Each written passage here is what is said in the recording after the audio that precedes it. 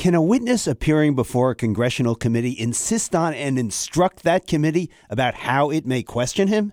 Listen up. This matters. I'm Louis Black, and this is the Civil Liberties Minute with ACLU attorney Bill Newman. That sounds completely ridiculous, right?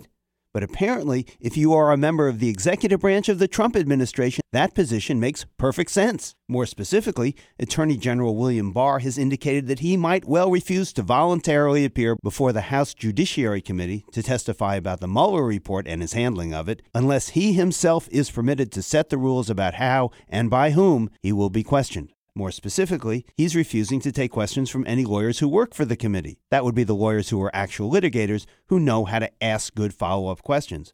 But Barr says, no way, that's not going to happen. In response, Gerald Nadler, the chair of the committee, is insisting that the House is indeed a co-equal branch of government that has the right to set the rules on how it will fulfill its constitutionally required obligations of oversight. Staff lawyers have asked questions of cabinet members in the past, so precedent is on the side of Congress. However, if history and precedent don't carry the day, then the executive branch will be able to dictate to the legislative branch how it may do its job. And the sound we may well hear from Washington is the death knell of democracy as we've known it. The Civil Liberties Minute is made possible by the American Civil Liberties Union because freedom can't defend itself.